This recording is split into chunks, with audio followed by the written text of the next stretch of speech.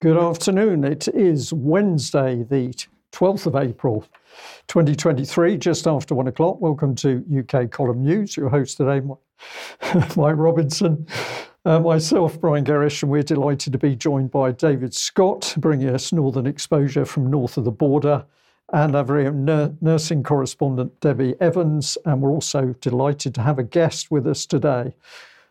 It's good to be back. Yes. But let's get straight on. And Joe Biden is in Belfast. Here he is arriving, getting off. Now, he didn't trip on the stairs this time, so that was all good. But I just want to give a slight health warning for the next image, because he and Rishi went tripping off into the night together. Creepy Joe. Arm in arm. Yes, they were very excited. Now, many people not calling him Creepy Joe for this particular visit. Many people calling him Provo Joe. Because, of course, Joe Biden isn't really here. Well, first of all, we should say he isn't really here for the peace process or the anniversary of the peace process. He's probably more likely here for the launch of his presidential campaign, and he wants to grab the Irish contingent, the Irish vote in the United States. But, of course, we should remember, if we go back a couple of years, the Mail published this article, picture of Joe Biden with Gerry Adams, an IRA chief who tried to kill an army officer, emerges as former Sinn Féin president says he discussed a united Ireland, and this was the image which the Mail says emerged. Now, the lady in the middle there is Rita O'Hare, who was arrested in Northern Ireland in 1972 for the attempted murder of a British Army warrant officer. She was let out on bail for some reason and skipped off to Dublin, and then there were attempts to get her extradited back to Northern Ireland, but while she was in the Republic of Ireland, spent 3 years in Limerick prison for smuggling explosives on behalf of the IRA. So this was an active IRA member, which Joe very keen to put his arm around. I think we do understand his position there. David, have you got any thoughts briefly? Well, I think the good people of Northern Ireland have called it correctly in this. And I'd also point out that he's sitting there with Gerry Adams and all of the concern over the child abuse allegations circling around Sinn Féin and the Adams clan in particular doesn't seem to bother him. I think that's quite interesting. And of course, Gerry Adams and Sinn Féin are now putting forward a very progressive woke agenda. It's Brits out and immigrants in. It's not Ireland for the Irish anymore. Oh no, it's quite the reverse. It's internationalist.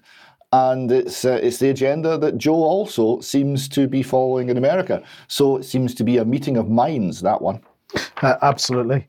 Okay, then let's just move on to this. And GCHQ has a new leader, a great leader. Incoming director of GCHQ is Anne Keast Butler.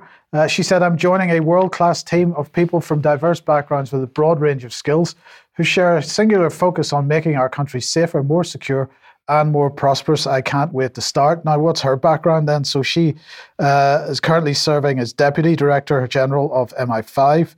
She's going to be the first woman to take up this post. She succeeds Jeremy Fleming, who announced that he was leaving the job in January, and she will take up the job in May. So she, as I say, was Deputy Director General of MI5. Prior to that, she spent 2 years on secondment from MI5 to GCHQ as Head of Counterterrorism and Serious Organised Crime. And then she was also helped to launch the National Cybersecurity Programme.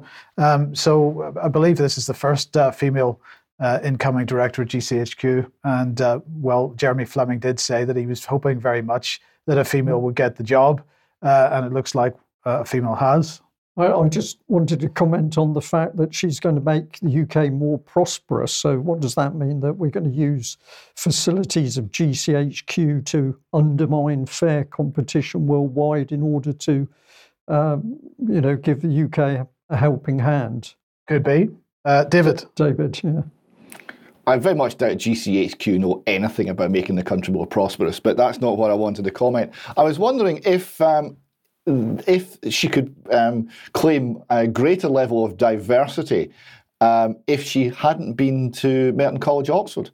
That seems to be rather standard for GCHQ, is it not? I think we need Alex to comment on that. But we take your point. Well, we'll keep that question for when he comes back. Okay, let's move on then to the leaked documents, because this, of course, getting all kinds of coverage in the mainstream press. Very few of the leaked documents actually being published by the mainstream press for whatever reason. Yeah, the Daily Mail has covered. They've published a couple of them. Euractiv have published this one. And so on. So let's have a look and see what the Ukrainian response to this was. Perhaps unsurprising. Let's do a quick translation on this. Russia, and this is already an axiom, has dropped out of the global agenda, but sometimes she still tries to organize large-scale compromising campaigns through conditionally neutral sources. The leakage of documents about the alleged scenarios of Ukraine's counteroffensive or about assessments of the perspectives of the Middle East is a typical game of the Russians. So Ukrainian government very keen to blame it on the Russians. Well, what has the Russian response been? Well, here's Dmitry Peskov. He's saying, we don't have the slightest doubt about direct or indirect involvement of the United States and NATO in a conflict between Russia and Ukraine. Well, of course, it makes the whole story more complicated, but it cannot influence the final outcome of the special operation. And the point here is that Dmitry Peskov's comments didn't include anything about leaked documents. They're not relying on these documents, it seems, to draw their conclusions about who's doing what on the battlefield. Yeah, well, I'm not surprised that the Russians, have reacted like this. So the Department of Justice has now opened an investigation into who has carried out these apparent leaks. And I suppose in the process, they're confirming that these documents are genuine. Brian, but certainly some people suggesting, and the Ministry of Defence right up front suggesting that, well, they might be genuine, but we shouldn't take anything they say on them as being correct or true. So how do you hold those two positions at the same time? Well, they've got a big problem because the overwhelming comment on these papers is that they are genuine. The area where, of course, they've attempted to spin it is when there's been talk of the respective Ukrainian and Russian casualties, but we'll come on to that. I thought we should just have a little bit of a look through and a comment on what's actually come out. So if we bring in some of the key points here, this is obviously fundamental. The US admits the documents are real, and it claims that an investigation is underway, quite rightly. The security classifications are important because stuff that's got top secret and secret on it, this has to be very carefully protected. I'm going to say particularly top secret, as there's a huge jump between secret and top secret. There's also additional caveats as to who can see the information, whether it's just US eyes or it's NATO or it's with Ukraine and others. So there's a spread of the documents, but the key bit is that the moment you see top secret, you know that there is something major here. And I will be very interested to see what comes out of the investigation. So the released documents are a selection of individual papers and briefing summaries. They don't appear to include whole documents, and you get clues for this because some of the pages are in a sequence, some are not, but nobody at the moment is talking about whole documents. I think in general these are relatively short, what I will call briefing documents, and I'll come on to that in a moment. So if we try and have a little bit more of a look through, these briefing topics include this: Russia-Ukraine status of the conflict as of the 1st of March. And if we go into that particular document, it's got information which includes a map with disposition of Ukrainian and Russian troops. It's quite detailed because it's down to battalion numbers and names. It's got a brief timeline of battlefield and military support events and details of battlefield losses. Now, this is the area where there's controversy because the figure is showing Russia at 16 to 17,500. Sorry, I've got Russia in there twice. Killed in action, wounded, and Ukraine 61 to 71.5. And the media are very keen to put out that this is showing that the documents have been doctored in some way. But of course, if we look at that basic ratio, the Russians losing less men than the Ukrainians, that's been true throughout the whole of the campaign. But just to illustrate the point, this is the BBC with comment on the documents. Ukraine war, who leaked top secret US documents and why? And in it, of course, is comment on the casualty figures. So they're saying that within these estimates, the US is estimating that between 189,500 and 223,000 Russian soldiers have been killed. And the equivalent figure for Ukraine is between 124,500 and 131,000. They're saying this is in line with ballpark figures.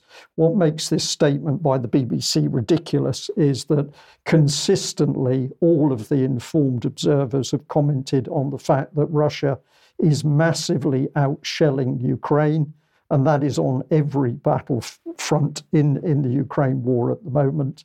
And overwhelmingly, casualties result from shelling.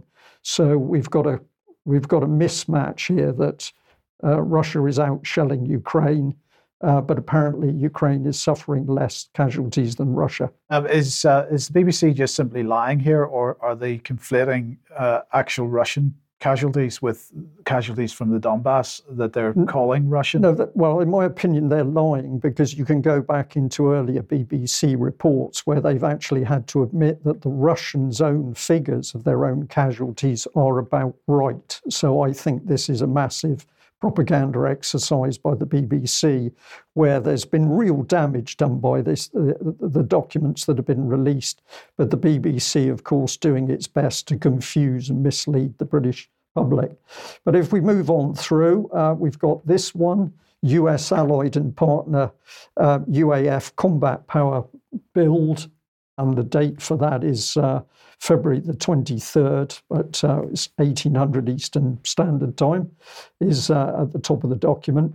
And this has got a detailed briefing sheet showing Ukrainian units with intended US, NATO and other equipment types, estimated delivery dates, percentage delivery achieved, and training timescales.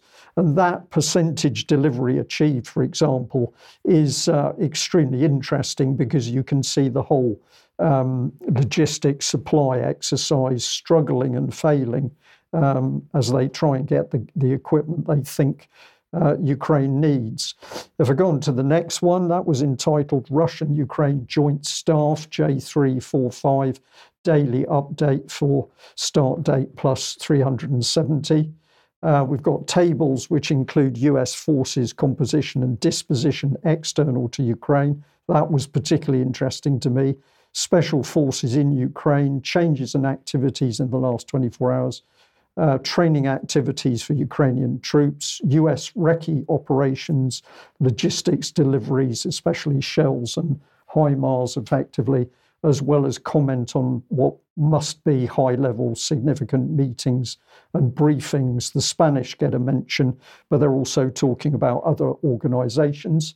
And this brings us on to comment from yourself, Mike. Well, yes, the special forces in Ukraine. So just to show the numbers, the UK leads the way with 50 special forces personnel in Ukraine.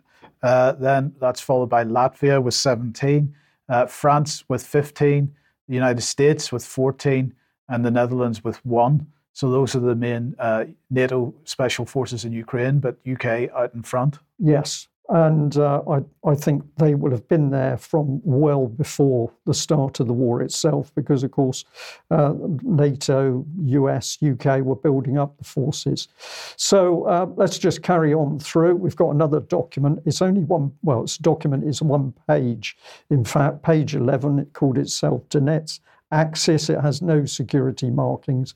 It gives a map of the Donetsk Oblast, detailing the war axis with key topographical features of Ukrainian and Russian forces with dispositions, and it's calculating in that particular area about parity in the forces of roughly 20,000 men for Ukraine, slightly more for Russia.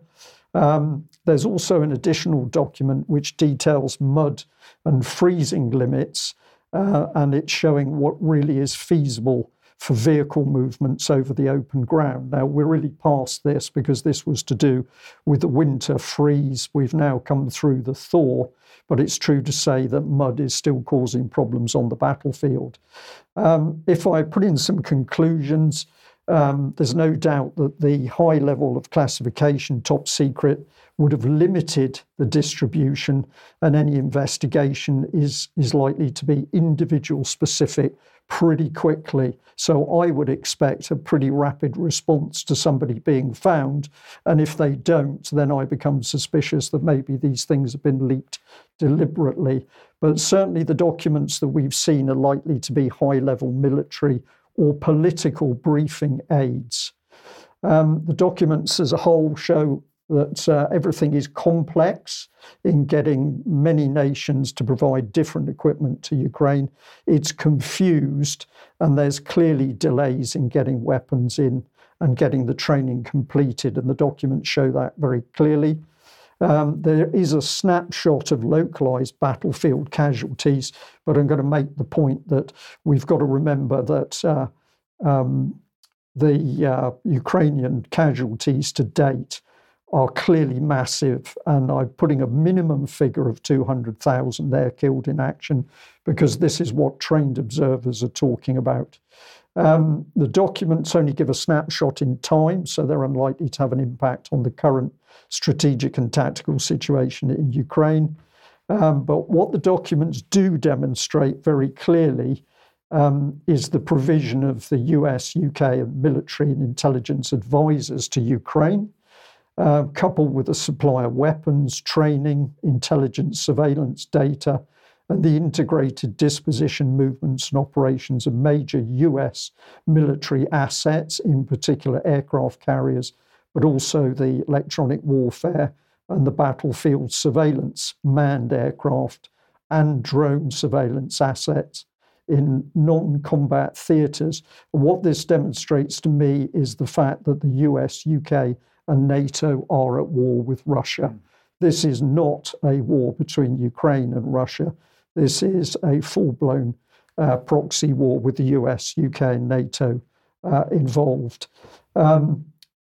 There's been some talk that this will affect the Ukrainian spring offensive, but if I just summarise the comment on screen at the moment, again, the trained, knowledgeable, qualified independent commentators are very sceptical about the ability of Ukrainian forces to mount any significant counterattack due to the damage, the killed in action on the military, and the fact they've got this mismatch of armour and infantry fighting vehicles. They lack ammunition and missile defences, and there's nearly a complete lack of a Ukrainian air force.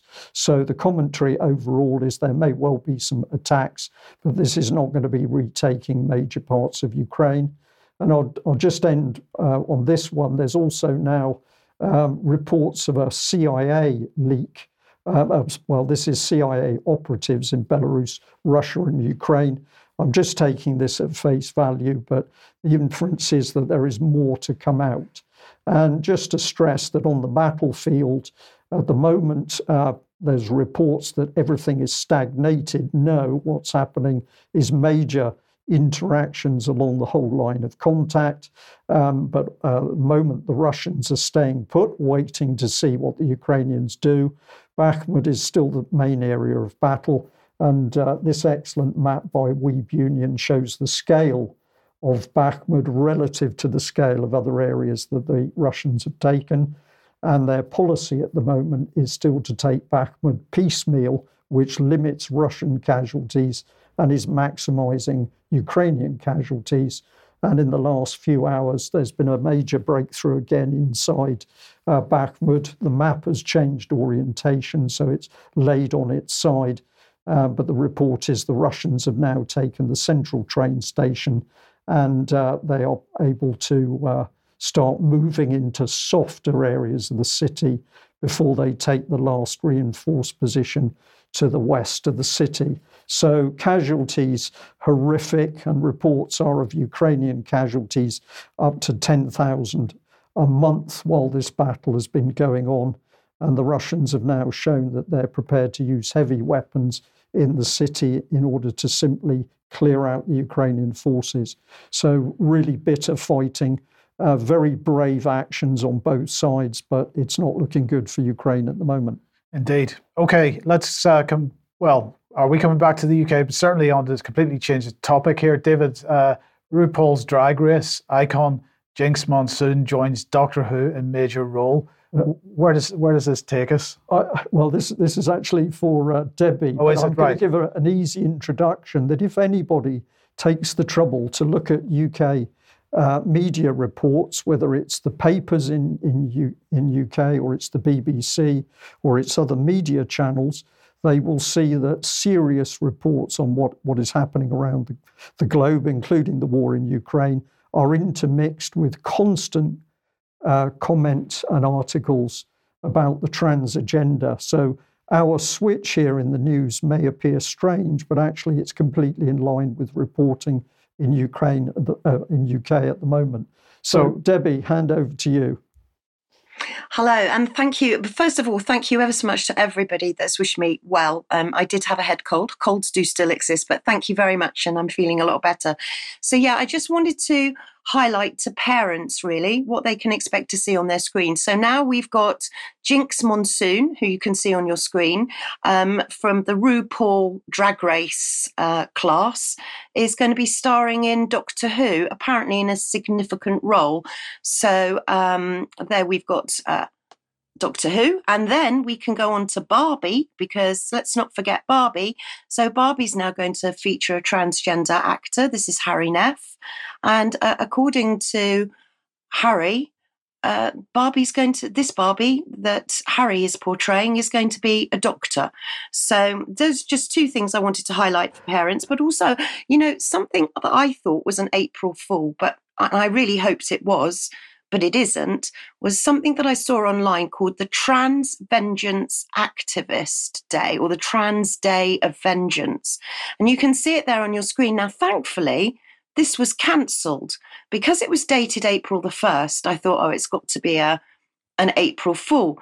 But then I looked online and I can see a lot of videos of very radical trans activists, some with holding guns, some quite threatening. And this event apparently was cancelled because they didn't believe they were going to be safe. But it was apparently going to be quite a radical protest, so something else. But then going from the sublime to the ridiculous, I noticed that the Pope has now become interested in talking to young people, especially about gender and identity. So there's this new series on his new program called The Pope Answers, made by a Hulu production.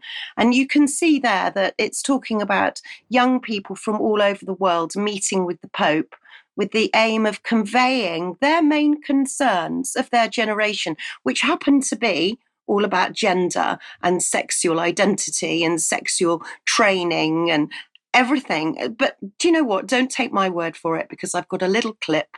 Have a look at this.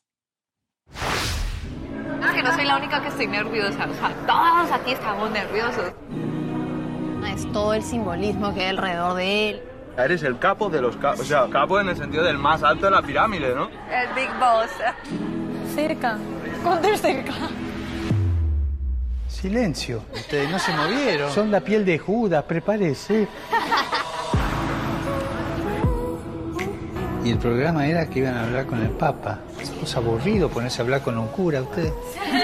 Pelota al centro, empieza el partido. ¿Usted tiene nómina? Si tiene móvil. ¿Sabes lo que es una persona no binaria? Si yo no fuera feminista, ¿sería mejor cristiana? El tema de la pederastia en la iglesia.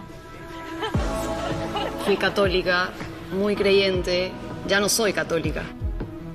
Pero me da la sensación, al menos por lo que ve en mi entorno, que la gente está decepcionada con la iglesia, no con Dios.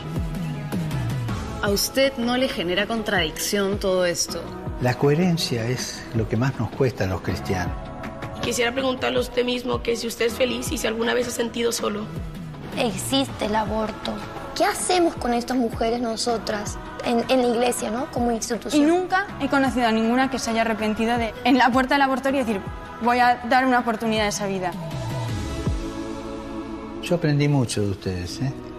A mí me hizo mucho bien y les agradezco el bien que me han hecho.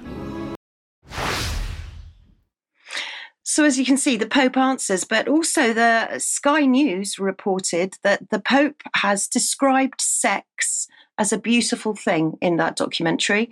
He's praised the virtues of sex in a documentary released, the one that you've just seen, as one of the beautiful things that God has given to the human person. And I actually sent that story, to Alex, and Alex sent me just a genius email back, really, with how does the Pope know? How can the Pope answer all these questions? However, sadly, it doesn't stop with the Pope, but we've also got the Dalai Lama, who's been involved in some very controversial video. I'm going to spare you all from the video, but it is online. But he's apologised after this video emerged, showing a spiritual leader kissing a child on the lips and then asking him to suck his tongue at an event in northern India. This isn't the first time that the Dalai Lama has said inappropriate things, but that's just to show you what's going on. I don't know if anybody's got any comments. Well, I think there's a silence in the studio, Debbie, because this stuff is coming in so hard and so fast, and clearly it's orchestrated. What's happening in UK is happening in the US, it's happening in Spain, it's happening in Italy. So whatever's driving this really unpleasant agenda seems to be above and beyond the nation state. But I think our relative silence says it all. Unless you'd like to comment, David, I'm watching your face. Well, just a couple of points. It's happening in New Zealand as well, as Posey Parker demonstrated when she went there, and she was met with a violent reaction. We've seen occasional outbursts of violence in Scotland at trans rallies. Is certainly very aggressive behaviour. And this seems to be a major problem within the trans movement. There's a great deal of aggression, there's a great deal of rage and anger, much of it directed against women. And we've seen quite a number of cases of women, sometimes elderly women, being violently assaulted at, for example, the Let Women Speak event that Posey Parker organised in New Zealand. This level of violence is concerning. It doesn't seem to have a limit. It seems to consider itself justified, and it's part of the whole agenda where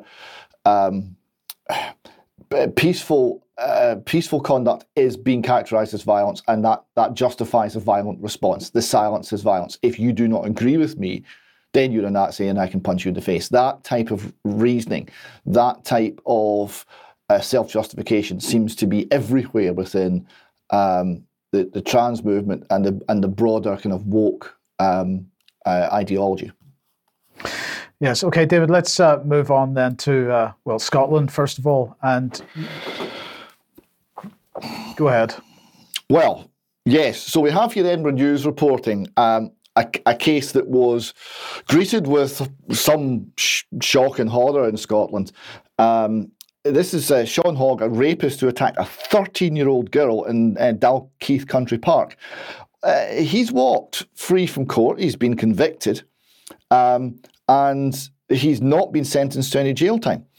He's now 21.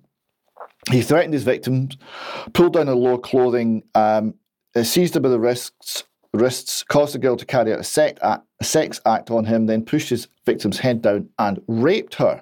She was 13. The people of Scotland cannot understand how this is not jail time. He was found guilty by a jury, and when he appeared in the High Court in Glasgow on April the 3rd, Judge Lord Lake said, quote, "Rape is one of the most serious crimes, and that's why it is tried at the High Court. Looking at the circumstances, her age and vulnerabilities are aggravating factors. For the level of seriousness, I have to consider your liability,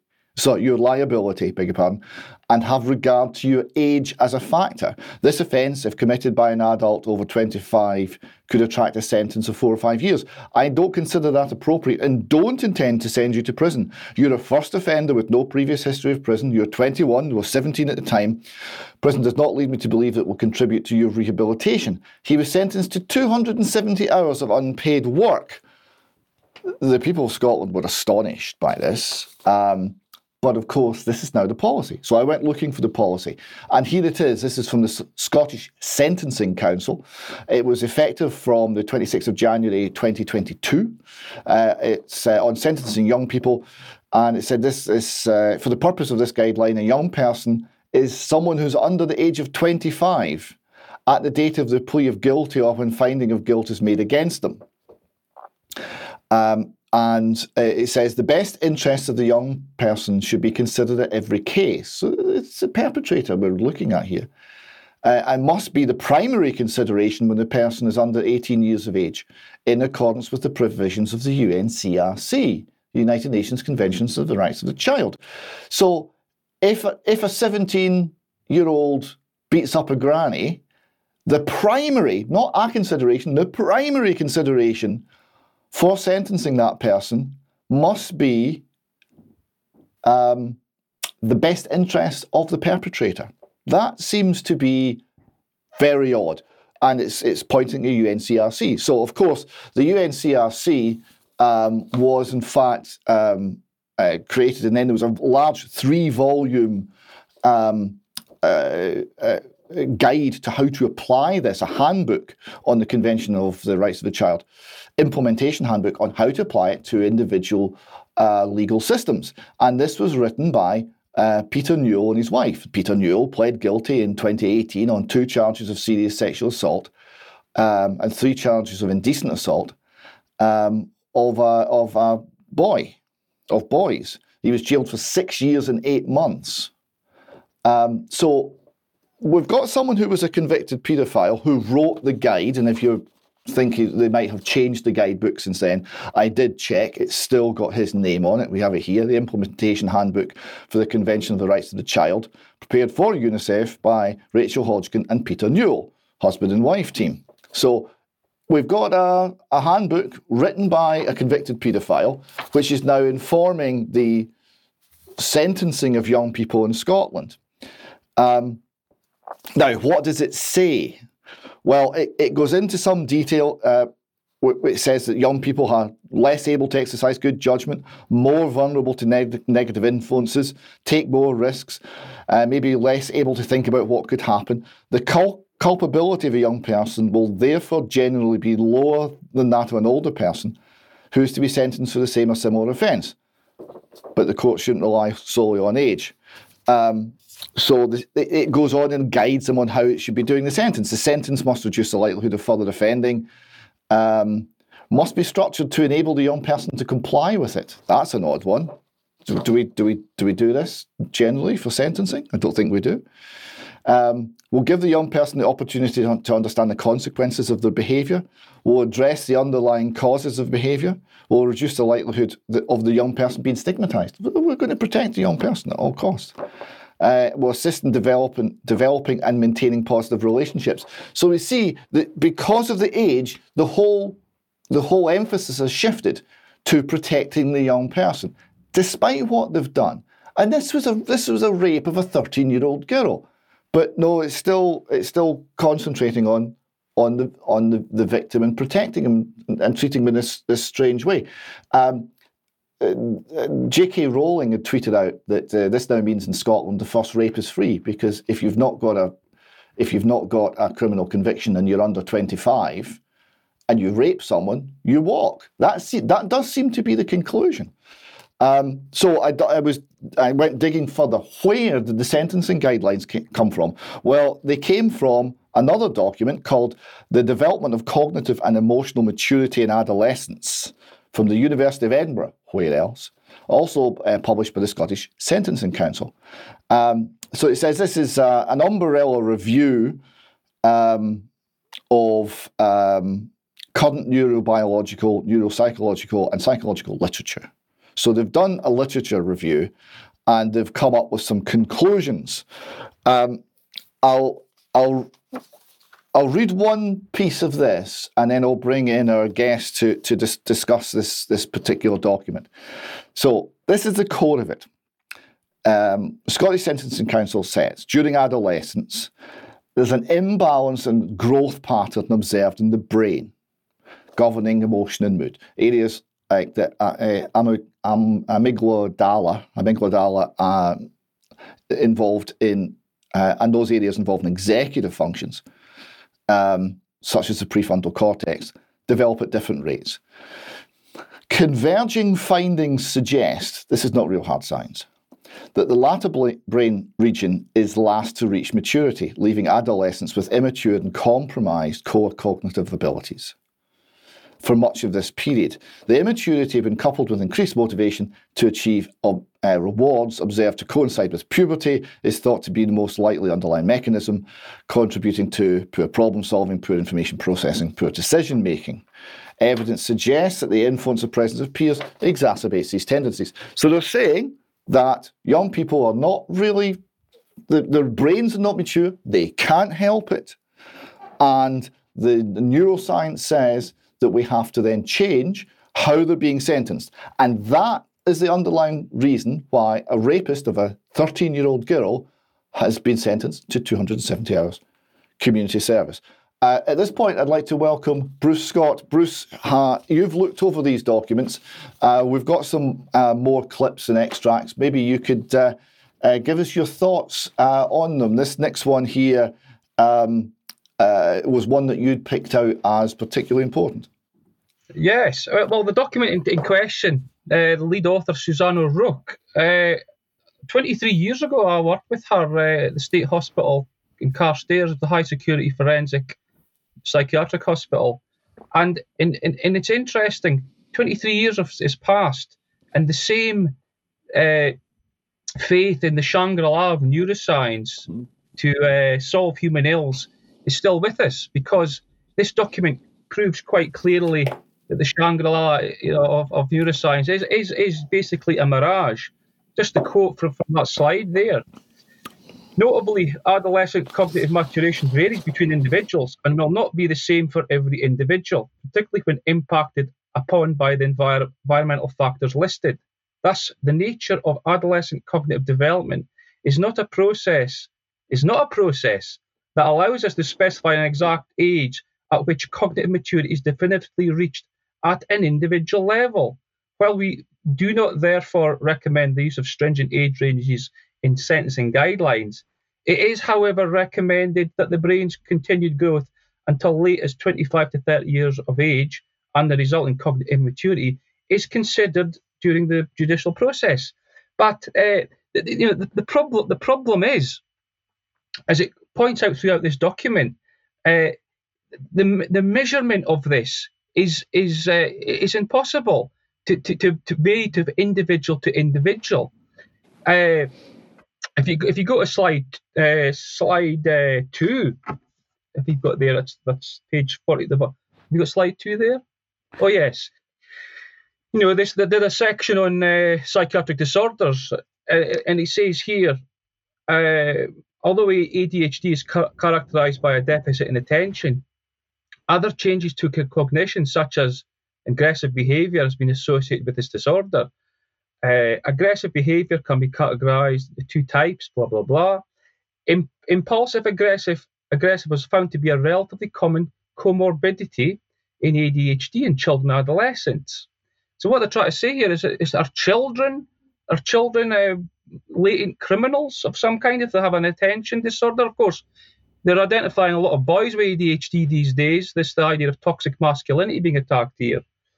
But of course, it goes on saying here, however, much like the existing research on other psychiatric and neurodevelopmental disorders previously discussed, whether this is an aggressive behavior as a trait, state, or scar-related effect remains unknown. So it is, throughout this document, and it hints to other things going on in Scotland at the moment, I think. The adverse childhood experiences movement, which went quite quiet in the last 3 years, because the head queen of that, Suzanne Siddiq, who is pushing for adverse childhood experiences monitoring and assessment in schools and other places, and young mothers and young mum hub units, etc., to identify at-risk people, creating basically customers. And this adverse childhood experience movement is highly unscientific, and if you go to slide 3, the summary of this document. Yeah. I was really struck by this as well. The lack of any substance. It reads, although the field of neuroimaging is now moving to a more robust statistical format of discovery and replication in open science, in the past it has been blighted by small sample sizes, heterogeneity in terms of methodologically, analytically, and recruitment-wise, and a failure to replicate. The lack of convergence in findings reflects critical theoretical methodology and analytical issues within the field that need to be addressed if our understanding of the association between pubertal and functional neural development is to be improved. Now, that basically says to me that the science is rubbish and we don't know much, if anything. Well, it's exactly... And that's in the report that overthrew everything we've known about offending, about criminal behaviour, and about running a society for hundreds of years, and it's all been abandoned because of this. I found it astonishing. Yeah, what's interesting about the report, there is no mention of morals or the idea of right and wrong. They're making huge jumps in assumptions about executive function, emotionality, and aggressivity, and ADHD, etc. They're trying to attempt equate that with committing a crime of murder or a rape, and that's wholly inappropriate because young children know right from wrong. They know when they've done something wrong. They know when they've done something bad. And so, and they're constantly harping on in this document about the dangers of environment, the dangers of stressful and trauma that makes these people become criminals. There's never any mention of the harmful sex education in schools and exposure to this sort of stuff. This has not been considered by the Scottish Government as a harmful trigger. But when you sent me this document, David, the first thing that came to my mind was the book by Christopher Story, the European Union Collective Enemy of its Member States. And then there's a table in that book where it talks about in creating legislation, but imposed legislation which is inconsistent, unwanted bias in favour of the offender, victimisation of the victim, rights not obligations, and basically the justice system is destabilised in terms of this kind of new world order or world government, and this use of neuroscience, as the document shows, is not improving to the state where we can cure or heal through these findings because they're so blunt. But the only way they can be used is in a transhumanist, in a biosecurity fashion. People like Michel Foucault and the philosophers Herbert Dreyfus, for example. This is when political problems become neutralised into sort of scientific issues, and these very blunt technologies can be used to affect individuals on a case-by-case basis in a punitive way. But this transhumanist,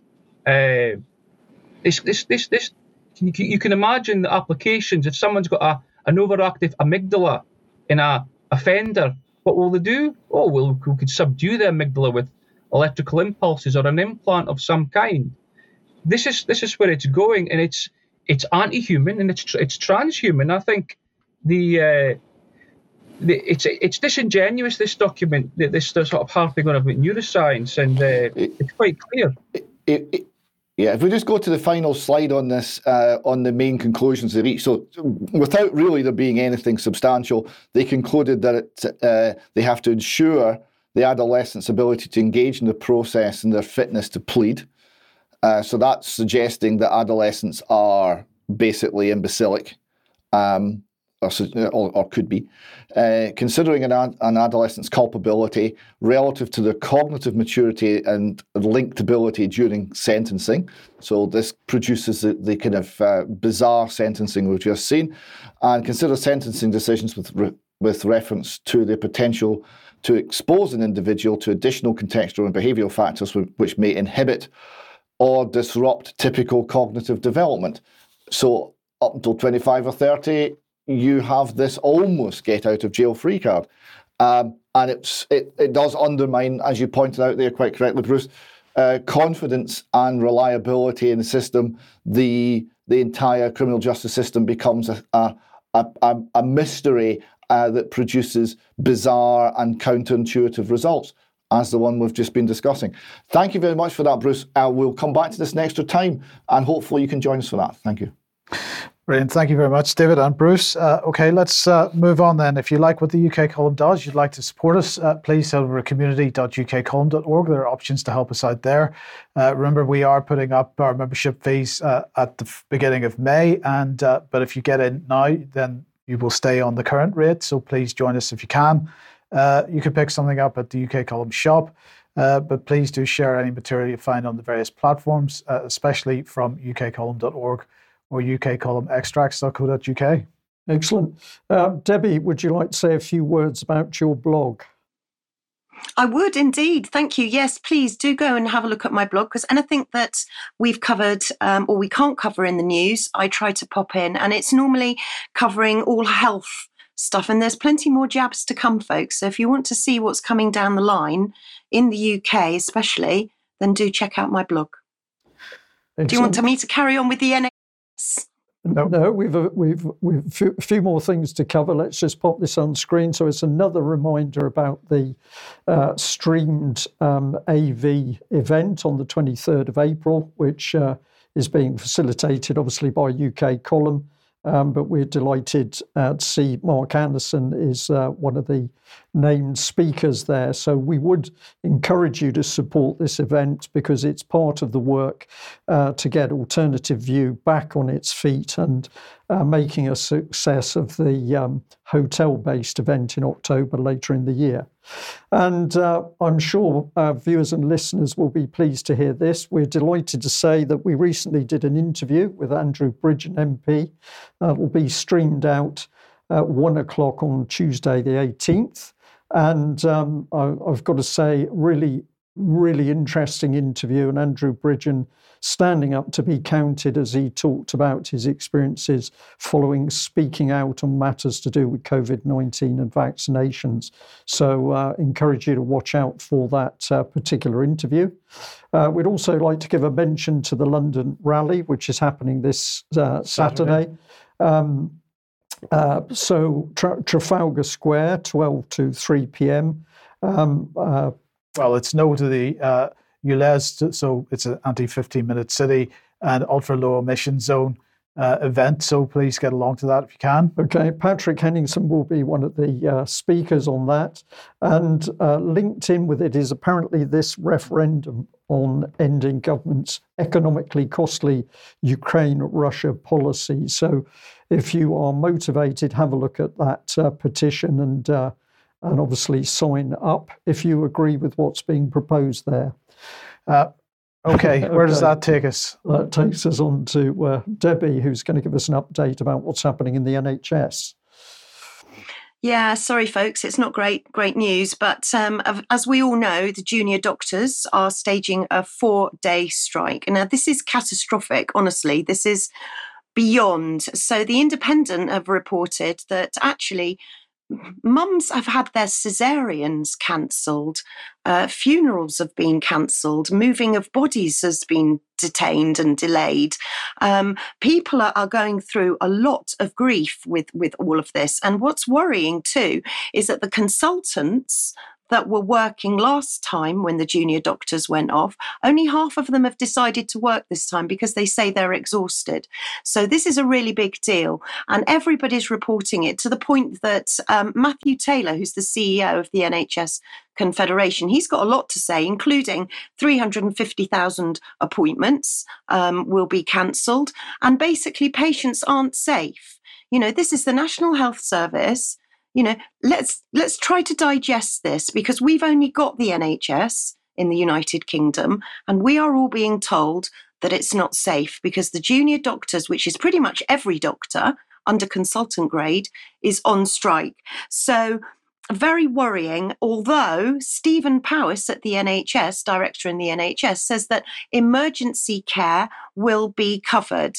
Now, I've heard this morning, I heard a report that there were a couple of hospitals that might have to close their A&E in the next day or so because it's completely overwhelmed. But that's a story just to wait for. But if you can't get to the NHS, what do they tell you to do? Phone 111. Well, apparently not now. You can't phone 111 because you can't get through. Apparently 3.5 million people gave up before getting through. That's 17.8%. And the wait time was 25 minutes. And I know from experience in my own family how long my family have waited on 111 to the point where they've just gotten in the car and they've gone either to the doctor's surgery or to A&E. But many people ask me, what can we do about the NHS? What can we do? Well, you know what? Please go and have a look at the latest job vacancy that's coming up, because pretty much everybody that I would imagine that's watching this would be eligible to apply. So there are 3 positions for a non-executive director of NHS England, and this is attending the board meetings. So please do go and look it up, because that's something that you can really do. And talking of NHS board meetings, I watch them, so you don't need to. But in this month's NHS board meeting, which was only published a few days ago, 2 of my big takeaways is that there's going to be an underspend in the NHS. Who heard of that? Of 125 million. But don't panic, because 100 million of that is being ring-fenced for vaccines. Now, I don't know what kind of vaccines they're ring-fencing for, but I can tell you that there's a new jab just out, even to sober you up if you're drunk. And it's called FGF21, if anybody's interested. And also, when you go to the emergency department now, or A&E, you might not see a friendly desk with a receptionist behind it. You might have to log in via an iPad. So the NHS board were quite keen to promote this. So that's the NHS board. But if we go back to the MHRA board, which of course is one of my most favourite occasions, you'll be glad to know that it's gone up on YouTube in its entirety. And our wonderful Cheryl Granger is there. She hasn't been edited out. And I've just highlighted two screenshots. And the first one is Cheryl trying to put her question about there being all of these adverse reactions, 1 in 426, I think it is, doses, and Stephen Lightfoot's response, which was basically, well, I don't think we should be using this as an opportunity to discuss it. So well done, Cheryl, for getting on. She made the cuts, and I'm very, very pleased with that. But going on to vaccine injuries, because many people are sweeping vaccine injuries under the carpet, and we're not.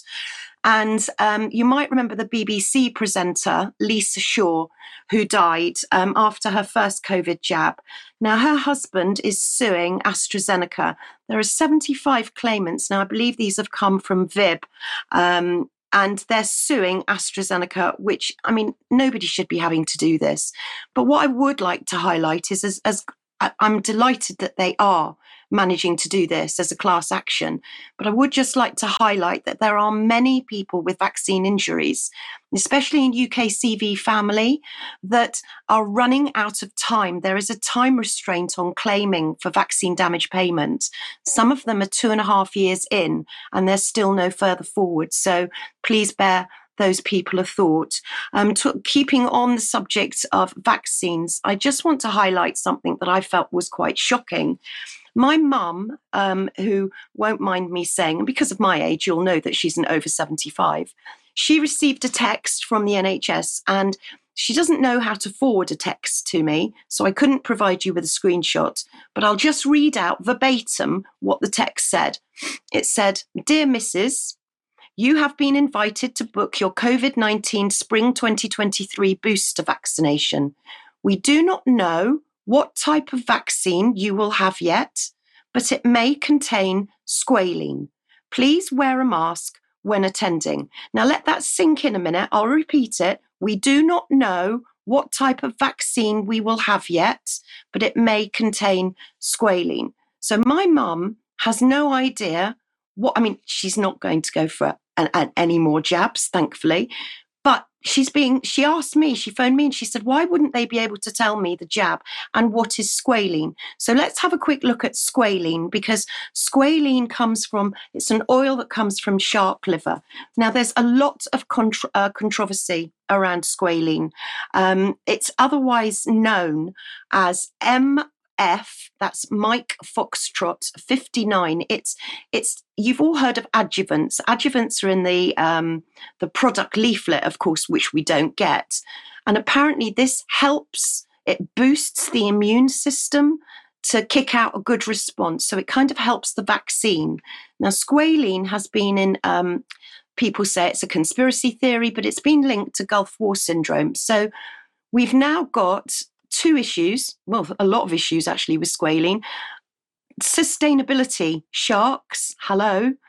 Vegetarians and vegans, how do you feel knowing that you might have a jab? And squalene's been used many times before, specifically with GlaxoSmithKline and Novartis. So unless you get the patient information leaflet, you're not going to know what you have. So moving on then again to nasal vaccines. So they're going to start nasal sprays now. They think they could be more effective. So it's kind of like whichever way we can get you, we'll try and get you. And of course, nasal sprays are far more easier for children, in effect. But more worrying than that, not just nasal sprays, I found a very interesting paper, and it's entitled An Oral Vaccine for SARS-CoV-2 RBD mRNA bovine milk-derived exosomes induces a neutralizing antibody response in vivo. And the conclusion of the abstract says the results indicated that RBD mRNA delivered by milk-derived exosomes can provide secreted RBD peptide in 293 cells in vitro and stimulated neutralizing antibodies against RBD in mice. This is the most important bit. These results indicated that bovine milk-derived exosome-based mRNA vaccine could serve as a new strategy for preventing SARS-CoV-2 infection. Meanwhile, it can also work as a new oral delivery system for mRNA. Now, Dr. Peter McCulloch has written a very good article in the Canadian Health Alliance. It's entitled Chinese Load Cow's Milk with mRNA Exosomes. And I've just highlighted the bits in red there. From a scientific perspective, these experimental steps taken by the Chinese were a stunning success. However, given the damage mRNA vaccines have generated in terms of injuries, disabilities, and deaths, this data raises considerable ethical issues. The COVID States Project has shown that 25% of Americans were successful in remaining unvaccinated. This group would have strong objections to mRNA in the food supply, particularly if it was done surreptitiously or with minimal labeling warnings. Children could be targeted with easily administered oral vaccine dosing or potentially get mRNA through milk at school lunches and other supervised meals. This also affects people that have had the vaccine. Now, I could do, and I won't, but exosomes are a really big subject, and it's something that maybe we'll go into on another news. But watch this space for exosomes, because I've got a lot more to say about that. Debbie, the thing that strikes me about that issue is that, you know, we have had fluoridation of water supplies for a very long time now. More recently, the government has put folic acid into bread. So this idea of mass medication of the population through things that we buy off the supermarket shelves or we take out of our taps is something that we have, or at least very few of us, have in any way resisted. And of course, if it becomes normalized, then this is the inevitable outcome. Exactly, Mike. Couldn't put it better myself.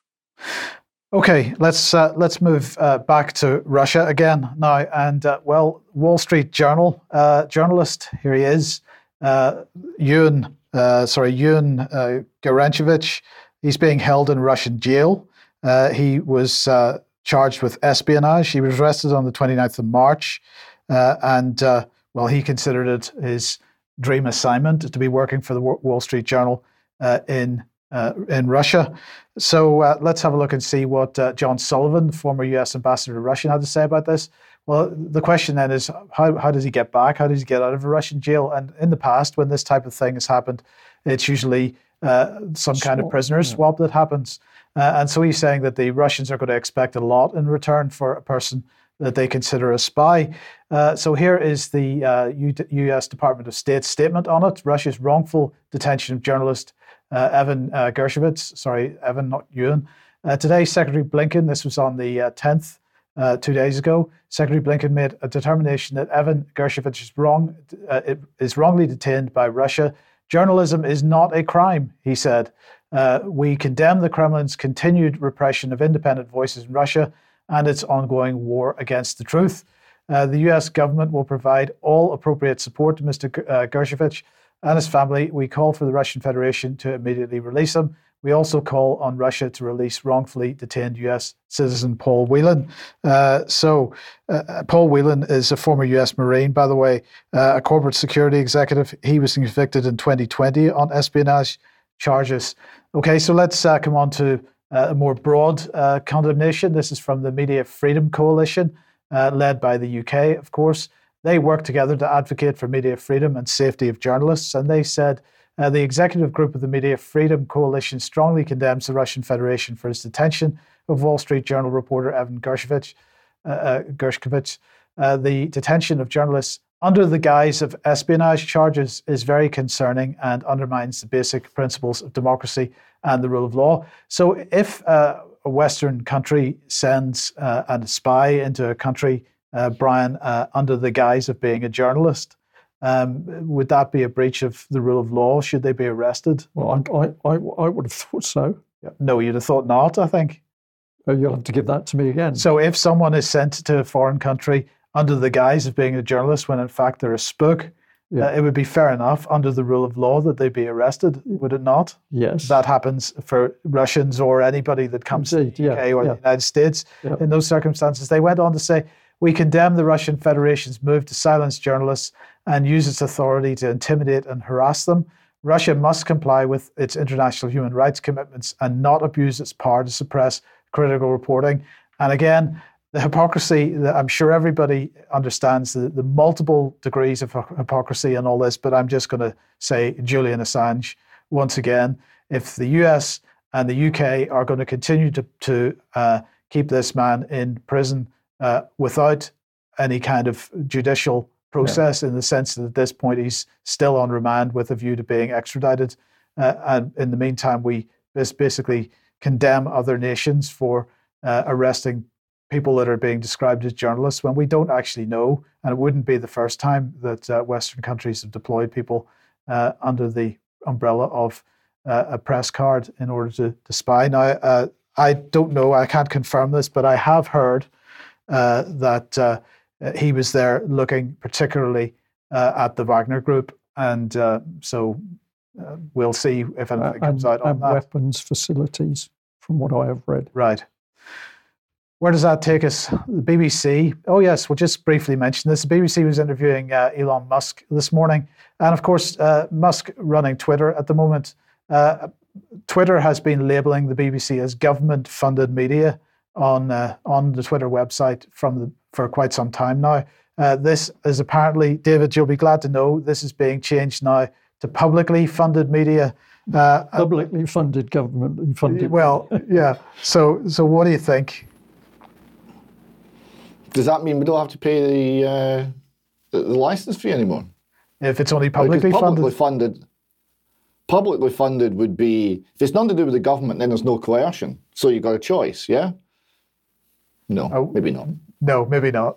Okay, let's stick with Russia then for a second, and the Russian economy. Yeah, I wanted to just have a look at just how it's doing. So this is the World Economic Forum, thanks to them for this very nice chart that shows Russian exports. You see how much petroleum, oils and crude and gas accounts for. This sort of a brown section in the middle is all of that. So it's a huge proportion, well more than a third of their total exports. And So, very resource rich, but very dependent on exporting and selling those resources to generate income. We'll go here to the Russian crude oil tracker. So this goes back to 2021. And this is where the Russian crude oil experts were going. And we see that the EU seaborne exports, pipeline exports, and the rest of Europe together, that accounted for more than half of all Russian crude oil exports went one way or another to Europe. And of course, there's now a prohibition on that. They've been sanctioned, and Europe, and we'll see how effective this has been, Europe's not taking Russian crude oil exports. So what actually happened to Russian crude oil production?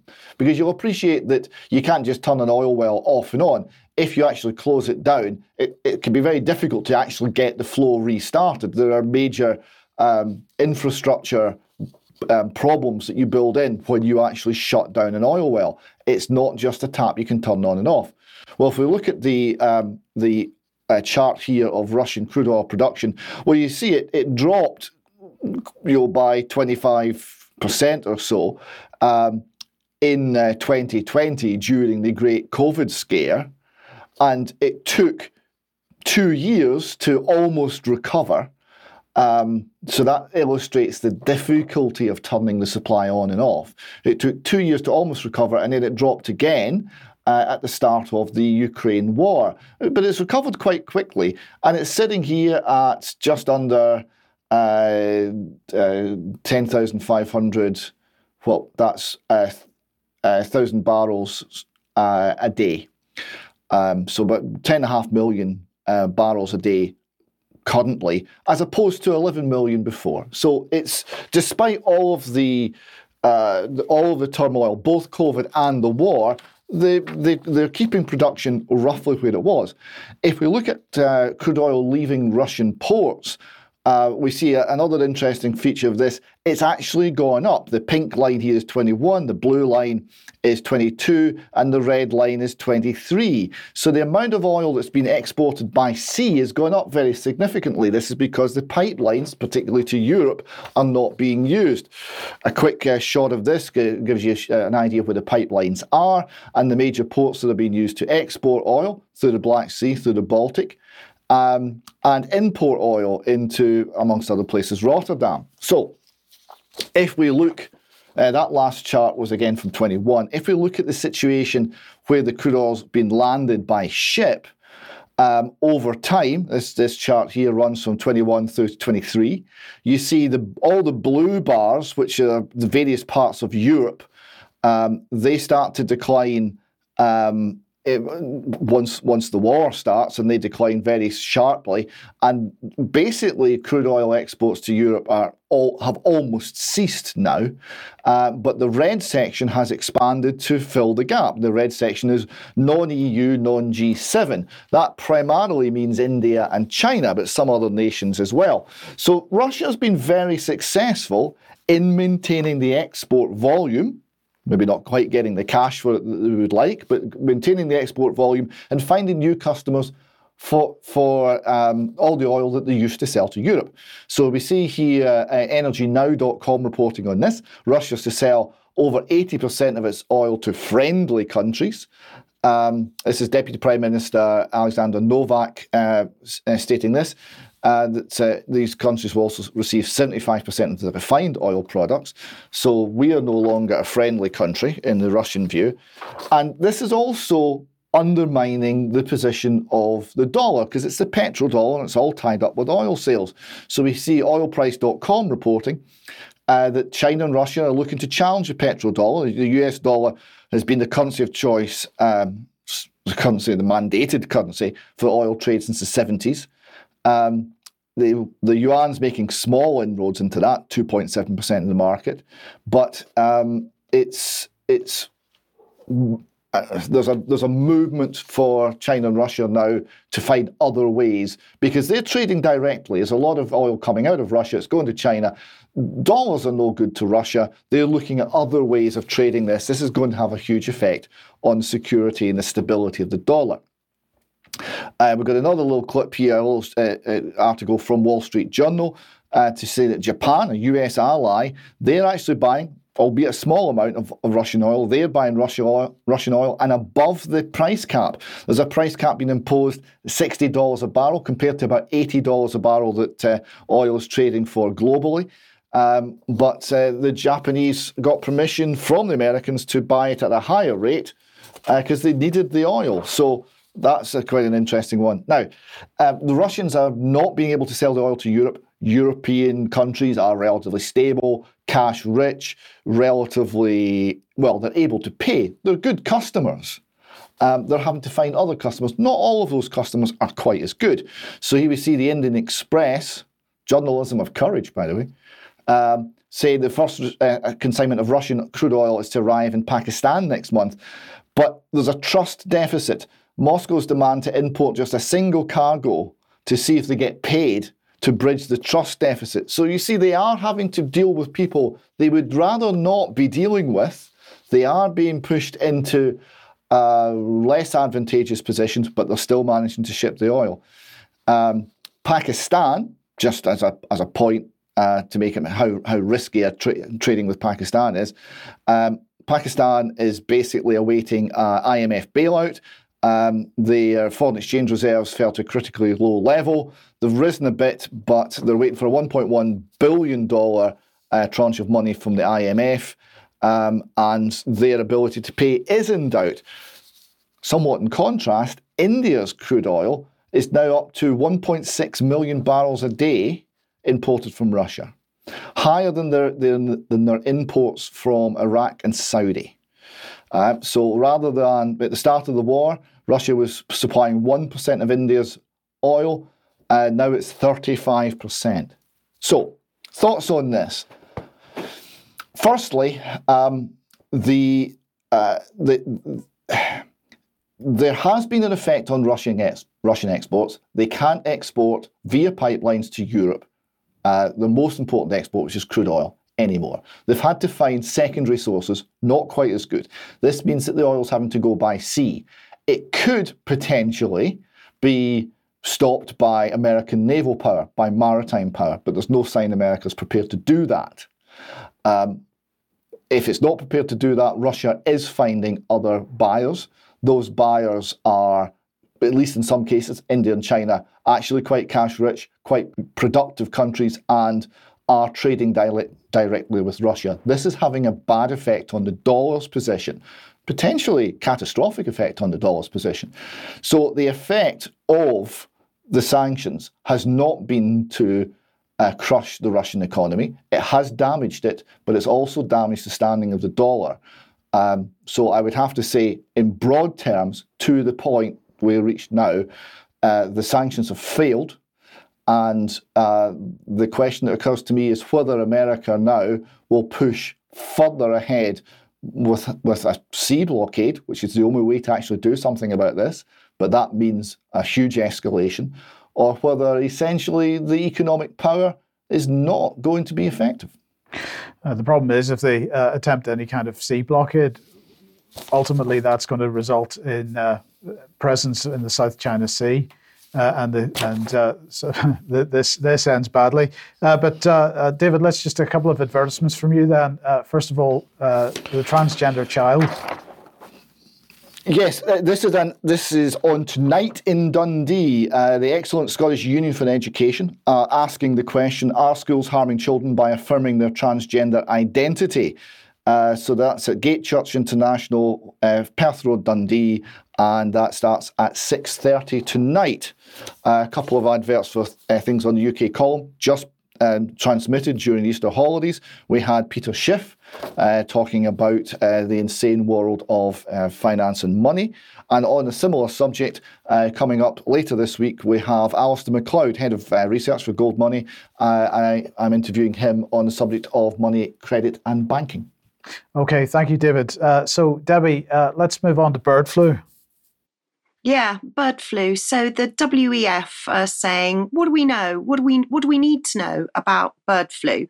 Well, what we need to know about bird flu is that a lot of the globe is talking about bird flu, and apparently this is H5N1.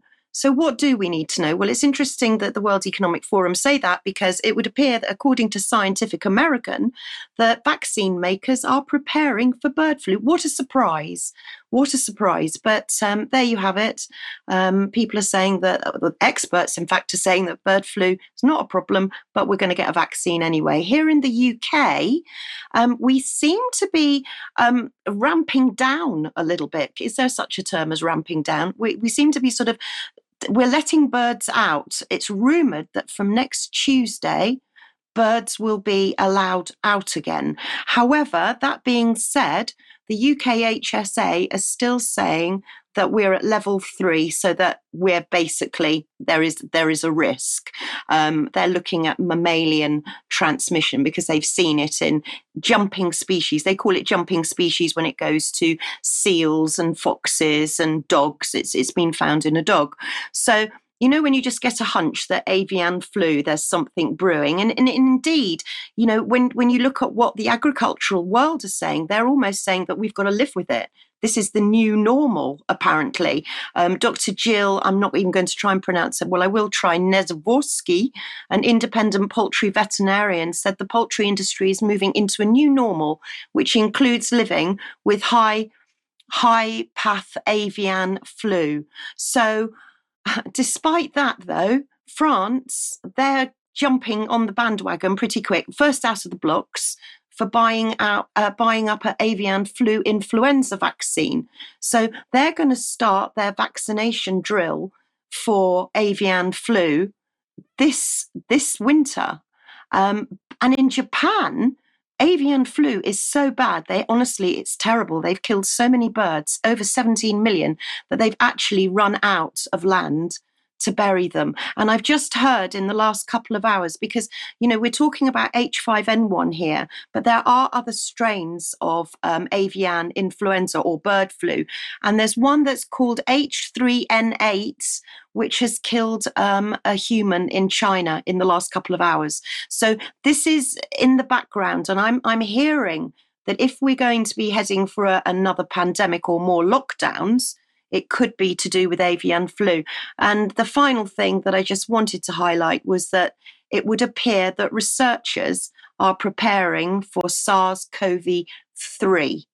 So I'll just leave that with you. It says, for the first time, an international research alliance has observed the RNA folding structures of the SARS-CoV-2 genome with which the virus controls the infection process. So obviously, experts looking at SARS-CoV-3. Okay, thank you for that, Debbie. And we'll just end with a bit of news of exercises, military exercises. So, of course, the big story over the last few days was the Chinese military exercises around Taiwan. So the People's Liberation Army have wrapped up the security patrol around Taiwan in joint sword exercise, according to the Chinese government. So that's good news. They deployed an aircraft carrier.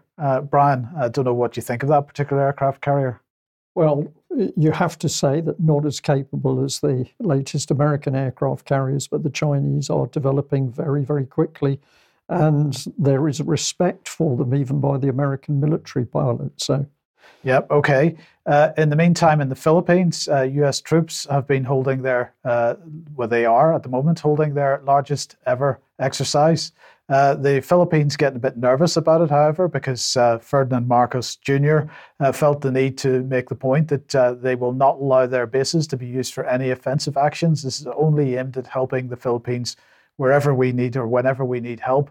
If no one is attacking us, the Chinese, need not worry because we'll not fight them. And finally, just to let everybody know, the latest nuclear command and control exercise taking place. US Stratcom announced this on a couple of days ago. They are saying that this is their annual nuclear command and control exercise. It's called Global Thunder. So that involves personnel throughout the strategic enterprise, including US Stratcom components and subordinate units. And it also includes the United Kingdom personnel who will integrate into senior leadership teams and work across a broad spectrum of areas, offering policy support and operational insight. What does that mean? No mention of diversity there, Mike. So I'm pretty disappointed at that. Yeah. it's an exercise which is being hyped up in the present circumstances of the war in Ukraine. But these things are normal. They've gone on for many years. So this is hype. Yes. Okay. We need to leave it there. I think we should. All right. We'll say to our audience, thank you very much for joining us wherever you are in the world. Stay tuned if you're a member, because we will be doing an extra in a few minutes. And we will see you then. Thanks for joining us. Bye-bye. Bye-bye.